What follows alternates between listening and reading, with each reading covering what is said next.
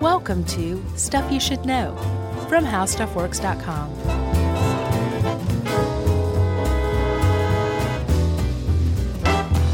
And welcome to the podcast. I'm Josh Clark, and there's Charles W. Chuck Bryan over there, and there's Jerry, and this is Disgust on Stuff You Should Know about disgust. You got to say it like that. I'm excited about this one, Chuck, and you want to know why? I have no idea.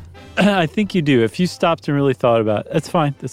But if you stopped and thought about it, you would say, yes, I know exactly why, Josh, and it is as follows. Quotes, because this is one of those things that science hasn't fully explained, which means there's a lot of interesting theories, which means we just get to talk smack the whole time.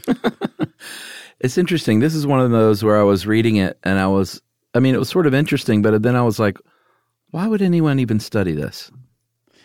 That's a good question. That's a good question. I think one of the reasons that I'm fascinated by it, and that I'm sure one of the reasons to dedicate your career to studying disgust, it is kind of a bizarre idea. But one of the main researchers in the study of disgust is a guy named Paul Rosen. He's kind of like the godfather, maybe even the father of the field. Yeah. He says four people in that family. Sure, but he's been doing it longer than anybody. So he's the pappy, as they say in the hills. He said that to him, disgust is the thing, the emotion, the experience that makes humans human. That it is disgust that separates us from the other animals that we share the animal kingdom with. So much so that we actually may use disgust to separate ourselves from the rest of the animals. Okay. That is pretty fascinating, and it's worth exploring, too, because I think it says a lot about us as humans and as animals. Yeah. So that's why. That's the answer to your question. How about that? All right. No, I get why somebody would want to study. I guess I'm talking about allocating funds to study it. Oh, gotcha. It just seems like a strange thing to sink money into. Well, I mean, if the humanities are going to sink money into anything, what makes us the most human would be, it makes sense. According to one guy. Right. I love it. Let's talk about gross things. Okay, so we're going to. So this whole idea of studying disgust is actually pretty new. Rosen didn't really start until like the 70s, and it wasn't until the 90s that it really picked up, which we'll kind of get into. But prior to that, it was basically just philosophers who were talking about disgust, right? Yes, I think, and I'm not sure about studying, but at least as far as, I think it seems to me like it was more of a, like, where's the boundary as far as what can we write about and what can we talk about and what can we perform, right? And still sell books and tickets. Right. Like we want people to be tantalized at the thought of being grossed out or disgusted, but not actually be disgusted. It is a fine line that's walked, you know? No, of course. And it's subjective. It is, but the other thing about disgust that's pretty interesting is it also appears to be universal. It's a universal reaction, but what disgusts people is not universal. It's culturally bound, I guess, right? And maybe personal too. Sure. I think totally personal. So the over time, like as you know, disgust kind of moved out of the realm of philosophers and into science. There were a couple people who kind of made contributions early on in the field. One was Charles Darwin. He wrote a treatise on it, and his big thing was that disgust was related to taste, which is true to an extent, but that was Darwin's big thing. And then later on, there was a guy, a psychoanalyst named Andras Angyal. And Andras Angyal basically said that no, disgust is not really related to taste. It comes from the idea or the thought of putting something horrific into the mouth, which again kind of makes sense to a certain extent. But then when Rosen and friends came along, it really started to take off, and they actually managed to kind of categorize disgust into a few categories, which is what you do when you categorize things. Yeah, there's the first one is core disgust, and that's what you think of if you like, if poop or everyone has their own triggers, but if like vomit or feces or like entrails or something, like that's core disgust. That's an encounter with some sort of like physical contaminant that makes you, make that face. Right. And that face specifically, that's another universal thing too, apparently. The face it's called the gape, which is your mouth is open, your tongue may or may not be sticking out, your nose is wrinkled, and your upper lip is raised. Interesting. I don't do that with my mouth open, though. So you just kind of do the nose wrinkle in the upper lip? I guess. Like this? But I don't open my mouth. Right. So that's why I sort of like, I don't know, when it comes to stuff like this, I'm a little, when they make these sweeping statements like, everyone makes this face. It's like, right. Well, everyone may make a variation of a face. There's like a universal set of characteristics to the face that you could choose from that would fall into disgust like that? Well, I don't know if you choose anything, but maybe your natural reaction. But right. like, I don't open my mouth. And when I read that, like, everyone opens their mouth, I'm like, no, that's not true. So that I think one of the reasons why there is like this idea of it being universal is because evolutionary psychology, as we'll see, has said like, yes, this is our realm. We've got this. We're going to explain this one. And to fully explain it, it basically has to be universal.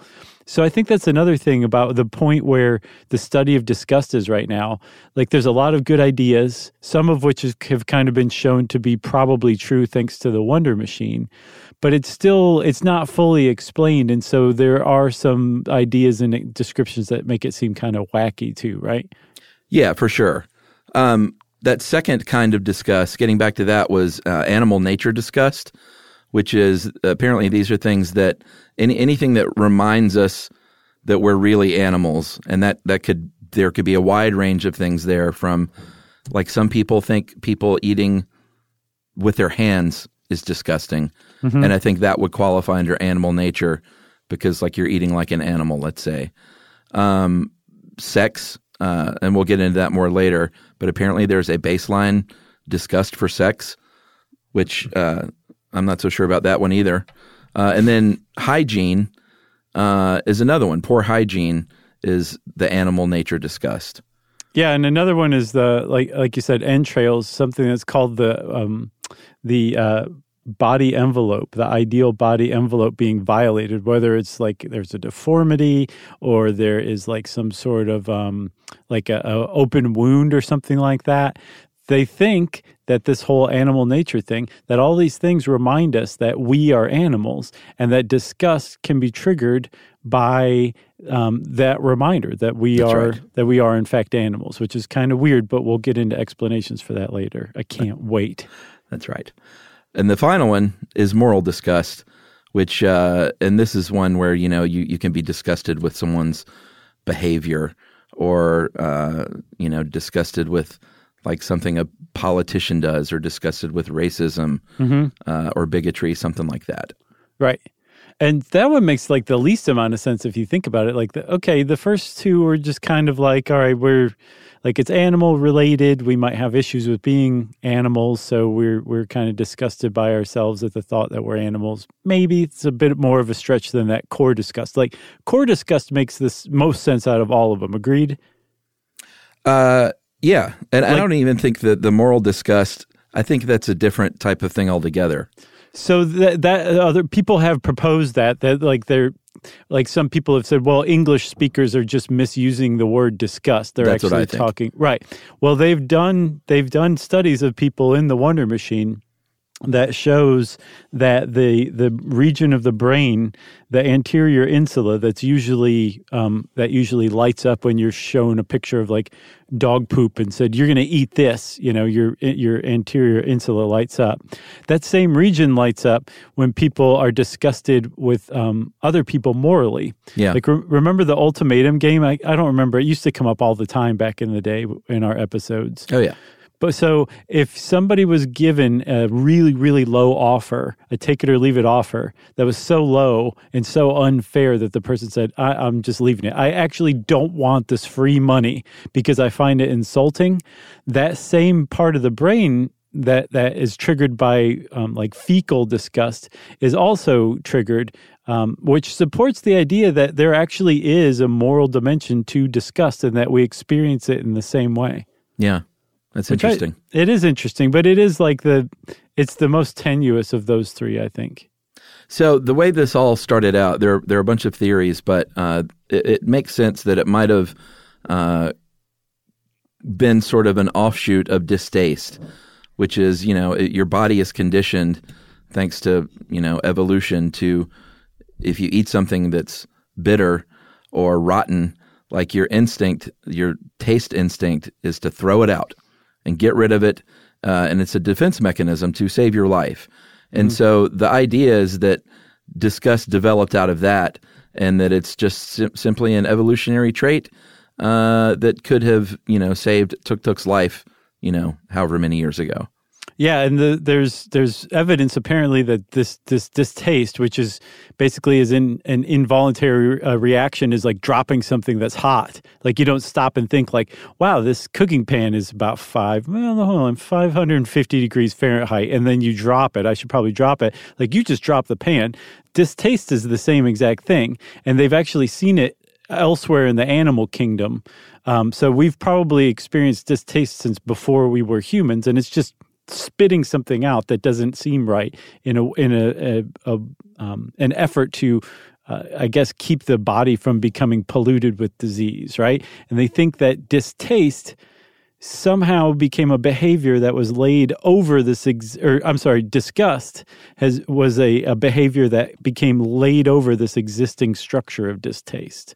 Yeah, and that's interesting to me because that means that it becomes all of a sudden, it's not like you have to eat poop to be disgusted. Right. Like the mere sight of poop now can disgust somebody. Yes. And that just happened over time, I think. So that is why Rosen says this is like disgust is the defining characteristic of humanity, because they suspect that other animals, at the very least, almost all other animals, don't have the cognitive capacity to use their imagination to imagine themselves eating poop and being disgusted by it as a result, right? So that's why they say disgust separates humans from animals, because it requires imagination to go from an involuntary reaction of spitting out food to not even getting to the point where the food is in your mouth. You can imagine that you would have that reaction and experience the emotion of disgust, so you don't have to go through that process, that actually very dangerous process of eating something rotten to figure out that you shouldn't be eating it. You can imagine it beforehand, and that's the function that disgust, at least core disgust, provides humanity. It advances us. We don't have to learn through trial and error over and over again not to eat rotting meat. We just know on some very basic level that is a disgusting thing to do, and we have a reaction to it. All right, you want to take a break? Yep.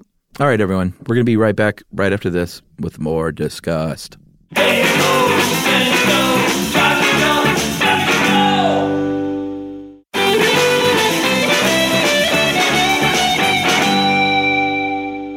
So I think we should go back to Tuk Tuk, and just like how this actually may have worked back in the day.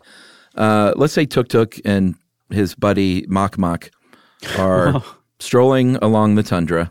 You know, Chuck, after 11 years, I am surprised that we have a new character, and I am very pleased. It's Mok great. Mok? Yeah. Well, don't get used to him, because Mok Mok he's about to die. Poor Mok Mok. So Tuk Tuk and Mok Mok are walking along the tundra.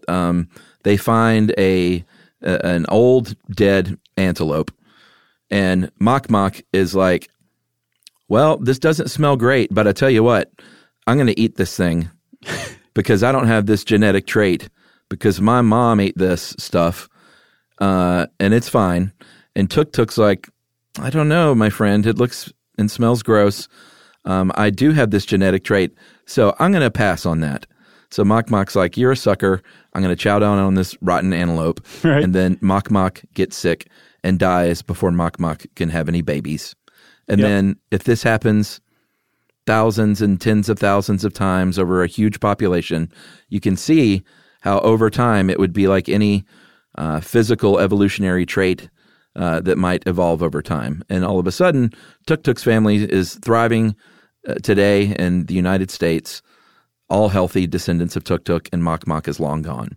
Right. And because Tuk Tuk was able to pass along his genes of being disgusted by rotten meat, and Mok Mok died before he could pass his genes of not being disgusted along. So natural selection or evolution selected for tuk-tuks, right? Right. And tuk-tuk was a prolific lover, as we all know. And I imagine Mok Mok in his dying words gasping, "I regret never having seen the ocean." Yeah, probably so. It's a good Mok Mok. Everyone doesn't know, but it's true. That was a great Mok Mok impression.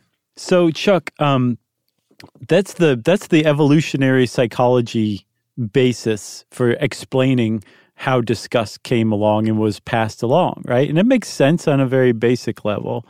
But it starts to get less and less sensible, as you've already pointed out, as we start to add more and more inputs of disgust, right? Like, yes, it makes sense that either somehow the idea of not eating meat was passed along either genetically, or even you could say Tuk-Tuk went back to the hunter-gatherer tribe and said, "Hey, let me tell you what happened to Mok Mok. It was crazy. He ate some rancid antelope," which I guess we all kind of thought was okay up to this point. But let me tell you, steer clear of the rancid antelope. You don't want to have anything to do with that because it just killed Mok Mok.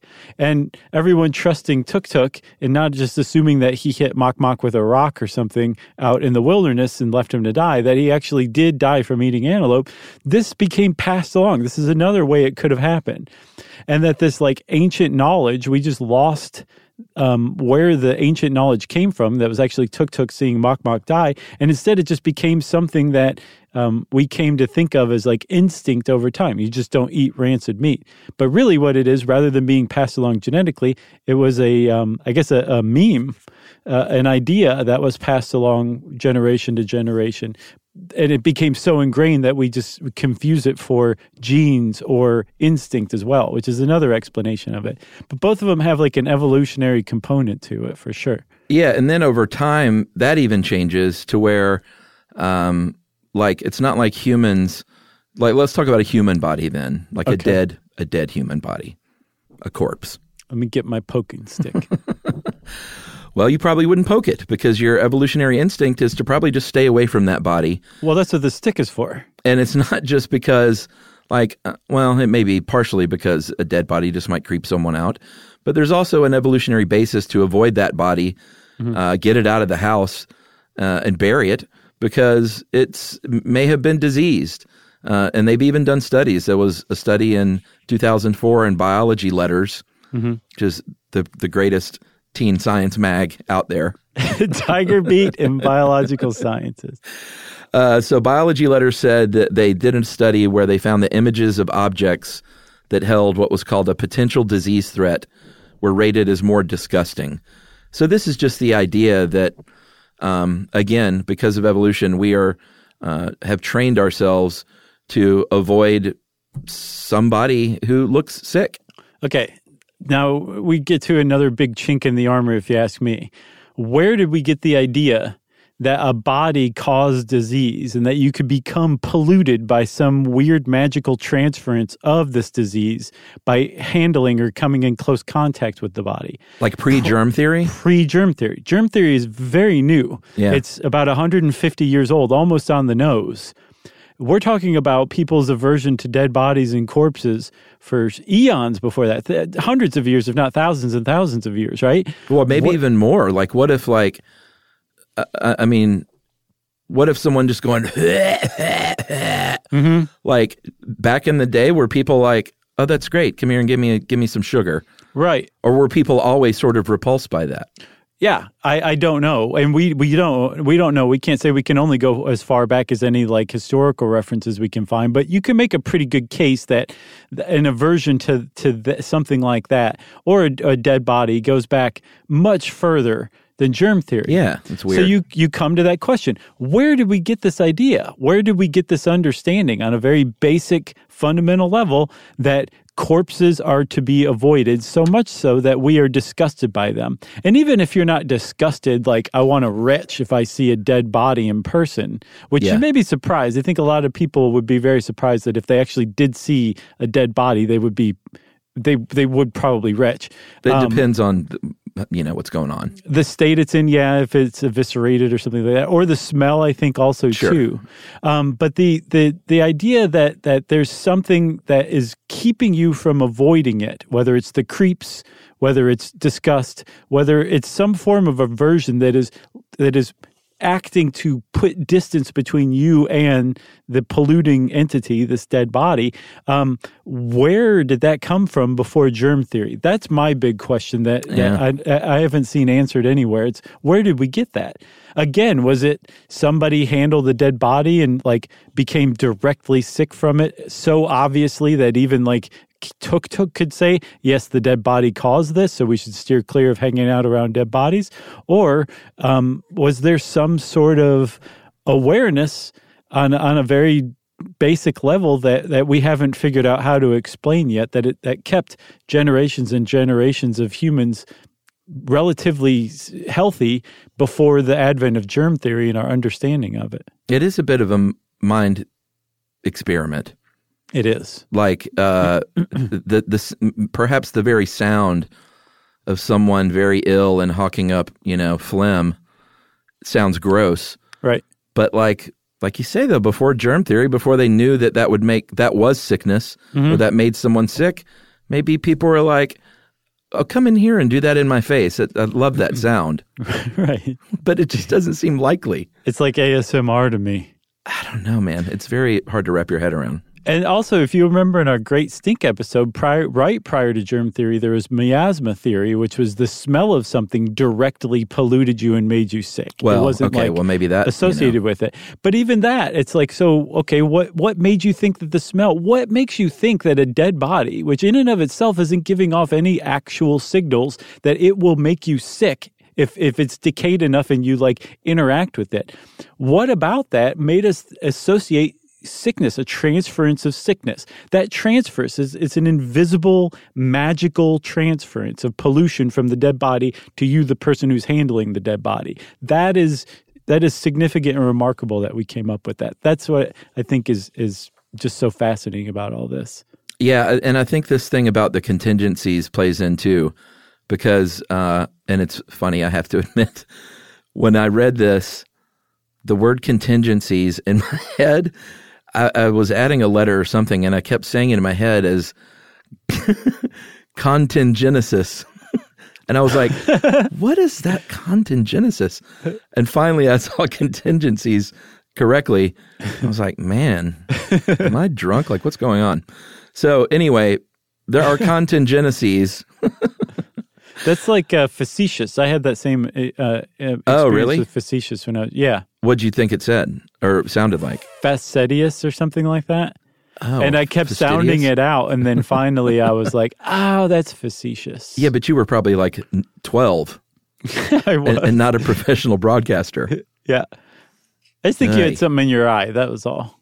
So these contingencies in humans, at any time, there are many contingencies at work within us competing against each other. Right. So if you go back to Tuk and Mok, Mok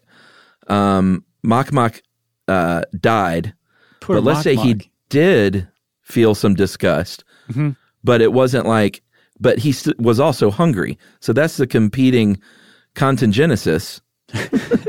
And his desire to eat, or not desire, his need to eat, right, overcame his low-level disgust of doesn't taste great, but I have this other contingency that says I have to eat, so I'm going to eat this thing. And he doesn't die. Right. Then it's a little more complicated. It is more complicated, and if you step back and think about it evolutionarily, it would make way more sense for us to not maintain a sense of disgust and be able to eat rancid meat, and then instead learn basically develop a gut biome that will kill any bacteria or decay that could make us sick, so that we could have that many more things that are available for us to eat when we're hard up. That makes way more sense through natural selection and evolution than learning to not eat something. And I think that's sort of the thing too, though. The winning contingency is ultimately going to be the one that makes you more fit for replication, right? Right. So Or you not would replication, but sure. for you, yeah, for cloning, self cloning. So but yes. So if you have more available food that you can gain energy from in the environment, that would make more sense to adapt to that rather than to adapt an aversion to Right. a potential food source. Right. So that's one question, and then you can also kind of lay that right over sex as well, too. Right. So this explanation of why we might be averse, why we have competing contingencies for sex, right? Like you want to be attracted to your mate because you're a person you find attractive is probably going to be a good match for you reproductive wise. Right. And especially if they smell good. Right. And then yes. And then if you are trying to reproduce with somebody you're disgusted by, they might not be a good match reproductive wise evolutionarily. It makes sense. That's some mental gymnastics right there. To me, it makes more sense to just say, here's an example of evolution screwing us up, of natural selection screwing us up. We developed an ability to feel disgusted by sex because it reminds us that we're animals. And so we're missing out on sex, or at least deriving pleasure from sex, because we are possibly disgusted by the act of sex if we step back and think about it in the right way. Right. You see what I'm saying? Sure. So there's a lot of holes here, which is why, I mean, I've got both of my 6-shooters. I'm about to start shooting them in the air out of glee because it's been a while since we had an episode like this. Yeah, another thing that I found interesting too from this was the mere reaction. Apparently, most people open their mouths. I keep mine shut. But regardless, we all have a disgust reaction. I guess if you don't, then you're probably a serial killer. Like if you saw someone like open up and smell like rotten meat and literally just kept this stone face, and we're like, that smells really bad. Like they're clearly sociopaths. Right. And that's what Rosen was saying. That's why disgust is it's the defining human characteristic, because that person would seem non-human in that sense. They'd be a robot kind of. Yeah, but so if people make this face, like that is the cue. Like, you don't even need to smell the milk. If I walk in the kitchen and Emily pours some milk and I was going to say I see it clump out of the thing, but that wouldn't count. Like, if I see Emily just smell the milk, she makes her disgust face. I don't need to smell it. No, but why is it that there is 100% chance that Emily or anyone else is smelling who will say, "Ugh, smell this"? Yeah, I never do. Like, no, that's okay. Thanks for the warning with the wrinkled nose and raised upper lip. I know, but when you're married, it's like, no, seriously, I smelled it. Like, you have to smell it. Right. Like, no, I don't want to smell it. I've suffered. So that becomes like all of a sudden something that like bonds communities together and cultures together even. Mm-hmm. Right, but which is another, okay, so then we get to the explanation or the moral explanation of disgust, of how seeing somebody involved in cheating or some sort of unfairness or racism or just some really antisocial violating behavior that you experience disgust. At the very least, people use the word disgust. I'm disgusted by that. And make the face. I mean, maybe it is the same thing. So that's what that one Wonder Machine study said. And the other way that they backed it up, there's a really interesting article by Rosen, Jonathan Haidt, who actually was a contributor in our Super Stuff Guide to Happiness, if you'll remember. And then a guy named Macaulay. What is Clark Macaulay? They're kind of like this big three triad in the study of disgust. They're known as the only three. There's a couple others, but yeah, kind of. But they, in this paper, they basically say, okay, so you get the Wonder Machine evidence suggesting that our actual brain, the part of our brain responsible for experiencing disgust, is lighting up when somebody gives us an unfair offer of money. That's one thing. But also they go around the world and say that in Japan, in Spain, in Portugal, all over the world, whatever that society or culture's word is for disgust, they routinely use it to describe things like the experience of seeing somebody hold poop up to their mouth, and the Ugh. experience of being treated unfairly or seeing somebody racist. So it's not just people in English misusing an English word, disgust, which means actually bad taste in Old or Middle English.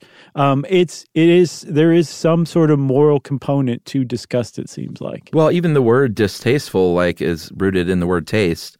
Right. And that's a similar thing, too. Like, behavior can be distasteful, and rotten antelope can be distasteful. Exactly, yeah. Especially if he's a real jerk. Right. The other interesting thing about the work that Jonathan Haidt did was this, tying it to political ideology. Jeez, what is wrong with me today? I thought that was super interesting because they did research and they found that people who are more sensitive to disgust and tend to be more socially conservative, and that can be exploited. So right. When you go to a major news outlet that may be conservative, that is why you are more likely to see photos of unwashed or sick immigrants approaching the border, and not like pictures of like the handsomest, most fit immigrant approaching the border, because that will, at least according to this study, they have a higher, more powerful emotion of disgust. Right. It's hijacking your ability to experience moral disgust, because apparently it's really, really easy to come up and poke, to push a person's disgust buttons. And from what the study says is that this happens a lot, way more than we're cognizant of.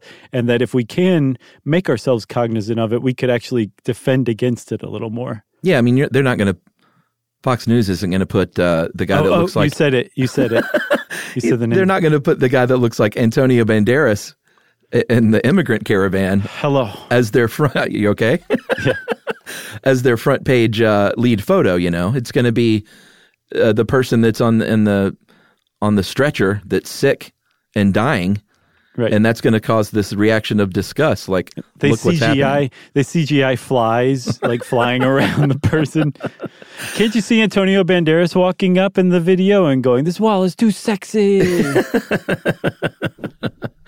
And then the other interesting thing about that whole study that Haidt was doing, was they also found that people make harsher judgments when they are exposed to a disgusting stimulus. So it usually was a smell, like the smell of a tootie booty, a shot duck. And if you smell this flatulence, you would react more harshly toward like a photo of something. Right. Now, that might disgust you just a little bit. I want to know the methodology of this study pretty badly. Like, was it just one of those things where they just kind of suddenly the area between you and the researcher filled with the fart smell? Well, where do you get the fart smell? Is there a synthetic or? I think there is. You probably like at some novelty joke shop. They picked up like a spinning bow tie while they got the canned fart too, right? They're like, "Thank you. Here's your $10 and have a good day." And they shake their hand. There's a buzzer. Right. Exactly. So, but I mean, like, is this so? Where they were talking about something like, you know, what kind of a prison sentence would you? Oh, excuse me. What kind of a prison sentence would you give to somebody? And like this fart smell just kind of comes up, but like they're just not talking about it. I would guess that's how you would have to do it, right? Dude, I had a stranger ask me the other night if I farted. Oh, yeah? Had you? No, I was at the Fleetwood Mac concert standing in the beer line, and this guy in front of me turned around with his wife and fully just said, "Did you fart?" And I went, "Nope." And I was like, "I would tell you if I did." Did he look at his wife and go, "Did you fart?" No, but then we got to talking, and I was like, "Guys, I hate to tell you," I said, "I don't even smell anything, so I think you're looking in the wrong direction." And then he felt like, I was a little drunk, so I didn't care. I was playing along, but then he felt like really bad and was over apologetic. And I was like, "Dude, if you're going to ask someone if they farted, don't then turn around and be weirdly ashamed of that. Right? Get all weepy. Just own it." So, does the guy not know the whole "he who smelt it dealt it" idiom? I don't know. Maybe it was a first date, and that was the deal. Maybe he did. Yeah. He really played it off well, it sounds like. All right, should we take a break? I think we should. All right, I'm going to go fart in the hallway. We'll be right back. Thank you for that, Chuck. We'll be right back. Hey,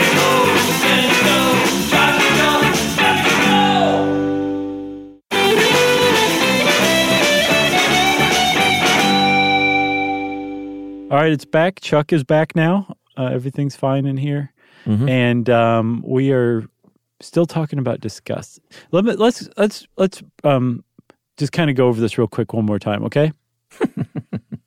So we started out with this mechanism of distaste, where we like involuntarily spit something out that's gross.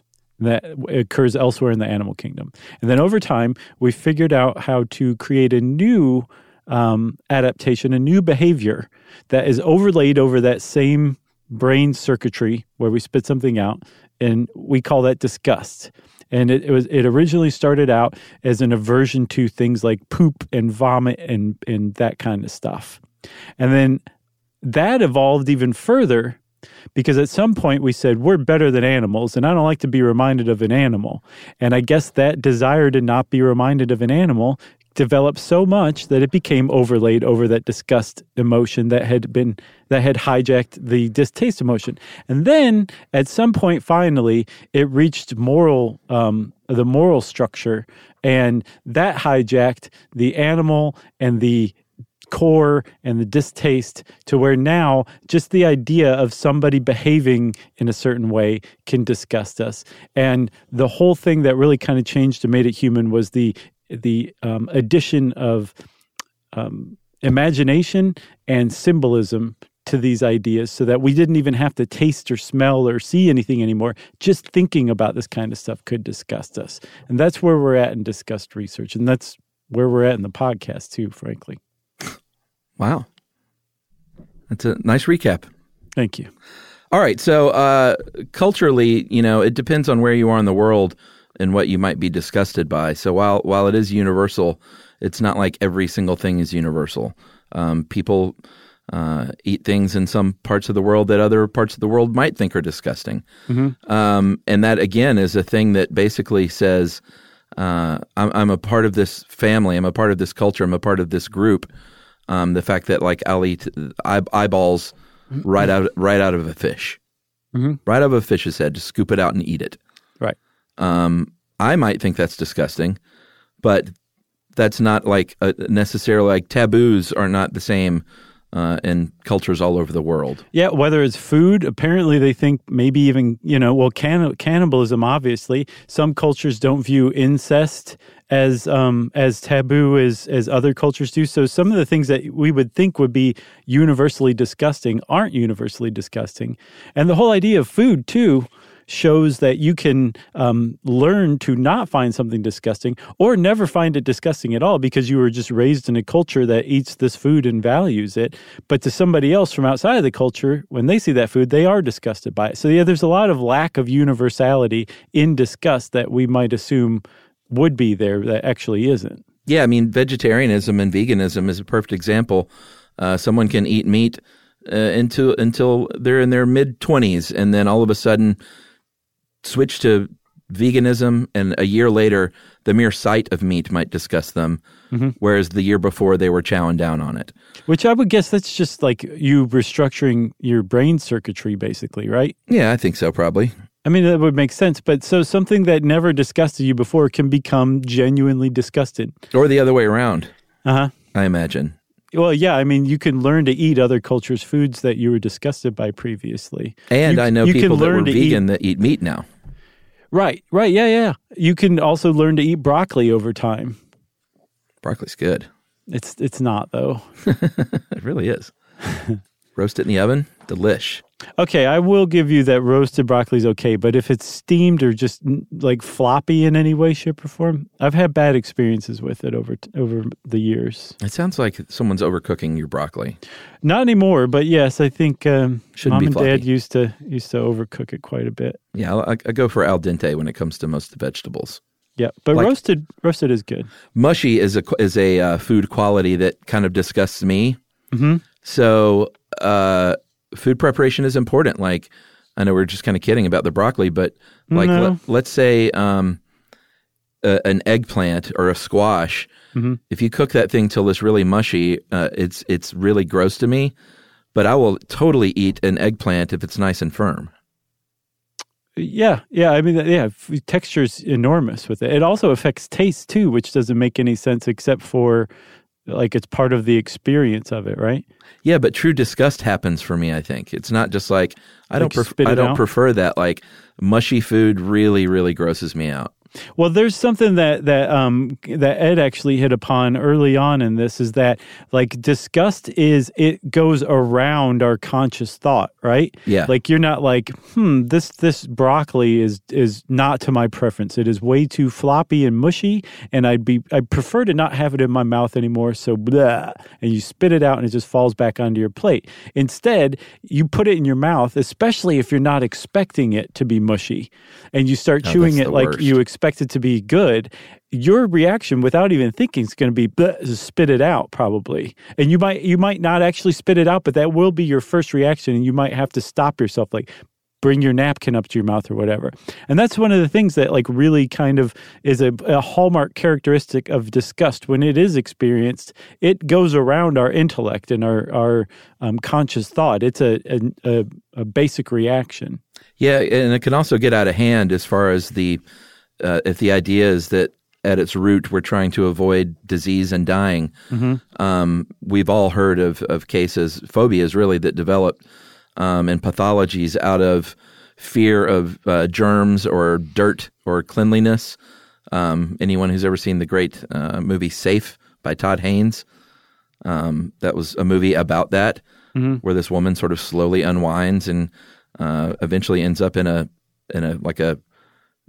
community where everyone is obsessed with this kind of compulsive cleanliness. Who's the woman? It's Julianne Moore. I haven't seen that yet. Is it pretty good? It was great. I mean, it's a long time ago. So it's like in the early 90s, I think. Okay. Like some of her earlier work. Right. But that's just an example of how that can happen and how it can get out of hand until basically you have a compulsive disorder that may have started out of a legit environmental like disgust reaction to disease. Right. Yeah. That's what they think is the basis of possibly all of it that has to do with disgust, or a drive to feel clean, or to get rid of germs, or to be afraid of germs, that kind of thing. That it's your being indoctrinated into disgust went a little too far, and your brain's disgust reaction just became too powerful, and now it has this kind of crippling effect on your life. Yeah, but it can also oddly, there are things that have nothing to do with disease and dying that have been kind of labeled as disgusting. And Ed points out acne is one of them. That might trigger a disgust reaction in some people, and it's really completely harmless. It is, but it's playing upon, in an inadvertent way, our predisposition to be grossed out by things like a sore? Disease. Yeah, a sore, a pox, a pustule. It has nothing to do with that. It just kind of resembles it. In the exact same way, people find slugs and snails disgusting, and they suggest that it's because they look like they're covered in mucus. Even though it's not actually mucus, it reminds us of mucus, so we're disgusted at the thought of touching one of those things. Same thing. They're not disease carriers, but they remind us of it. That's the key. Because disgust works hand in hand with human imagination. I got Emily one of those Pop-It Pals. Have you seen those? No, what is it? You know how she's pretty obsessed with zit popping. Mm-hmm. And she's not one of those people who watches the stuff on YouTube. Yeah. But it's just like a personal thing. But I saw it on Shark Tank. There's this thing now. It's about the size of a bar of soap. Okay. But it's made out of silicone. It's kind of this squishy rubber rectangular bar. Yeah. And you squirt this I don't know what it's made of. It's almost like Crisco or something. I think it's plant-based. And you fill it up with that, and the top of it is covered with all these little dimple holes. And you pop them. And it comes snaking out just like the best pimple you've ever seen. That's amazing. So I kept trying to imagine that this was going on the person's face. Now I see. It's just to basically here, keep busy with this and leave my face alone. Yeah, you just whatever. You set it in your lap and just pop away. That's really awesome, man. Yeah, it was really satisfying for her too. I thought she might be nah, this is not the same, but she was obsessed with it for That's awesome. A couple of days. Is there any great human thing that Shark Tank hasn't given us? I don't know. I can't think of one. Yumi has a thing for cauliflower ear, and she'll sometimes watch videos of cauliflower ear being drained, and it's I can't hang, man. Did you ever date a wrestler? No, Not that I know of, but she missed her chance, I guess. Right. She better have missed her chance by God. She comes in and she finds you like on the carpet, rolling your ear on the floor. Right.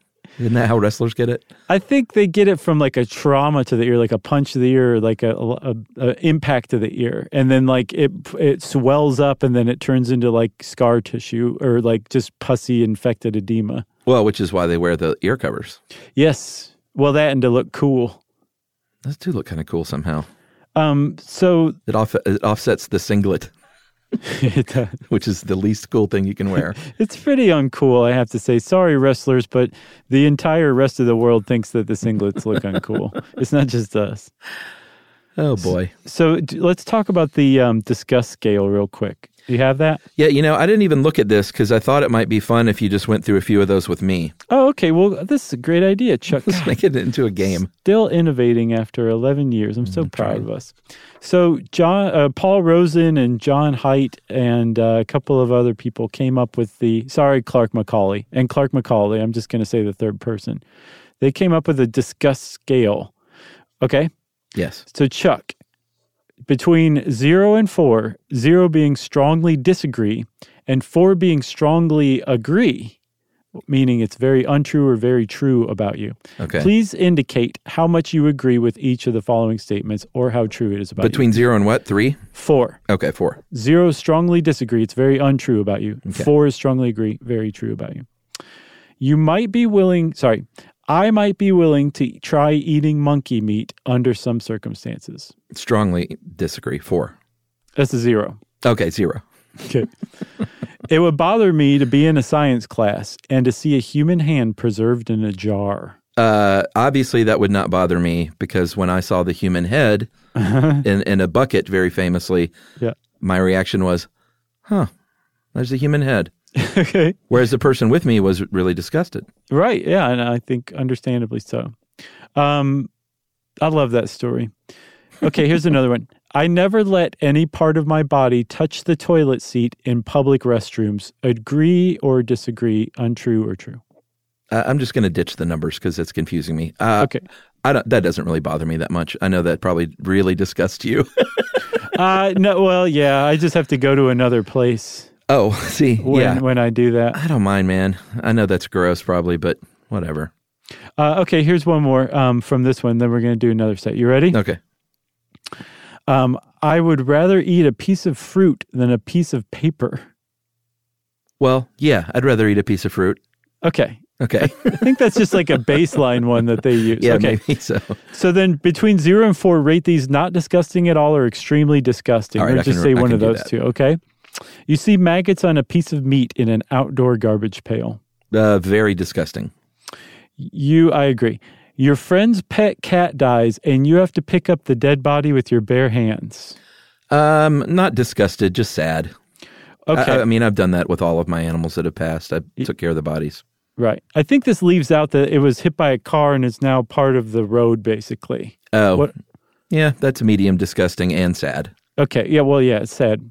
You're about to drink a glass of milk when you smell it as spoiled. And then in parentheses, weirdly enough, it says, because Emily just jammed it under your nose and said, smell this. That's weird.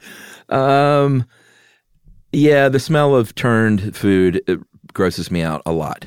Okay. While you're walking through a tunnel under a railroad track, you smell urine. Yeah, I've been to New York enough times. It's not that big of a deal. It still gets me, man. I think smelling urine is worse than smelling poop for some reason. Oh, really? Yeah. Oh, interesting. Okay, 2 more. You see a man with his intestines exposed after an accident. Yeah, that's pretty high up there. Yeah. Yeah, I think so too. And then last, Chuck, you see someone put ketchup on vanilla ice cream and eat it. Yeah, that's gross. Okay. Although Chuck, it's interesting, though, when I thought about the body's entrails, like, I don't love it, but I can watch, like, a surgery. Mm-hmm. It's not my favorite thing, but I'm not, like, fully disgusted. But if it's an accident, I think that, so it might be a contextual thing as well. So one of the things that I experience when I see like something in surgery, and I think, yeah, context definitely has a lot to do with it in that case too. But if I see like a surgery, like remember there used to be that TV network that was nothing but surgery. You remember it? I don't remember that. It was in like the late 80s, early 90s, I think. But to see that, I'll get like faint, right? Like, and it's not necessarily the sight of blood. It's like the sight of viscera. I get a little faint, and it never made sense to me. That might be mirror neurons, huh? I think definitely is part of it too. But I think also part of the disgust reaction is that your heart rate and blood pressure lower, which would explain why you start to feel faint. Like I don't feel queasy or nauseated or like I'm going to retch. I feel like I need to sit down for a second, which is, I guess, is still part of the disgust reaction. It just isn't the nausea version of it. But it's still revulsion, but a weird fainty version. So in the med school sitcom that we star in, when they pull the sheet back, you start saying, I don't feel too good, guys. And we're like, yeah, you're so funny. And then all of a sudden you hit the deck. I think the way I would play it is even more straightforward, where my eyes just go up in the back of my head and I fall backward in response to the sheet being pulled. It's a good move. I can't wait for that movie to come out. Yeah. You got anything else? I don't think so. I'd be surprised if you did. We've gone on for a good 6-7 minutes beyond when we should have stopped.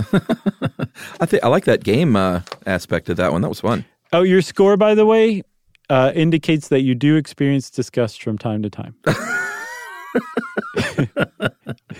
I'm not a serial killer. No.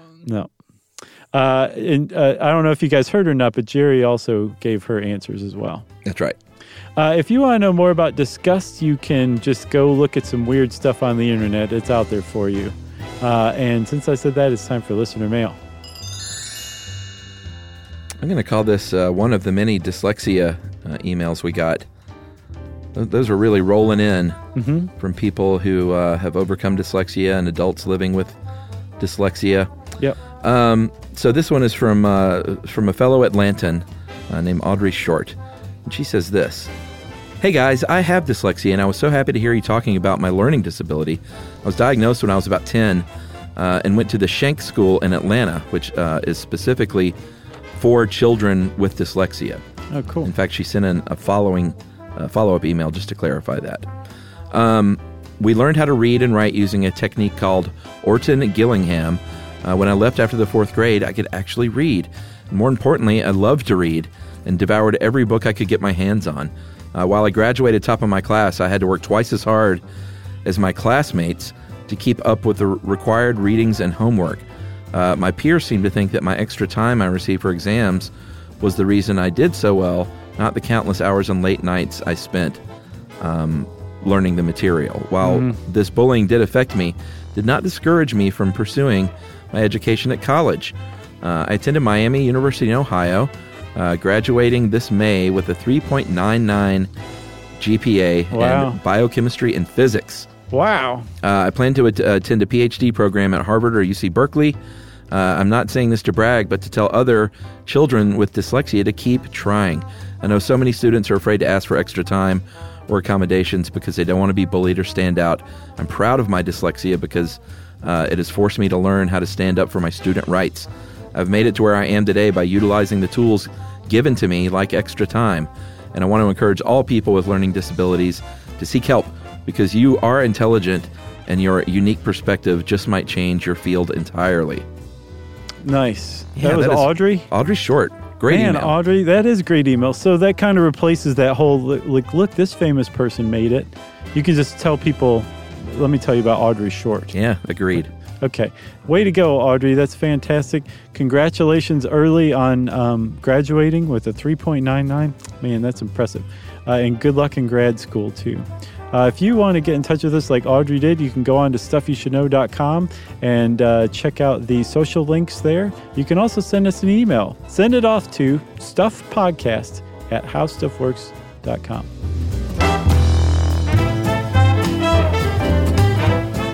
For more on this and thousands of other topics, visit howstuffworks.com.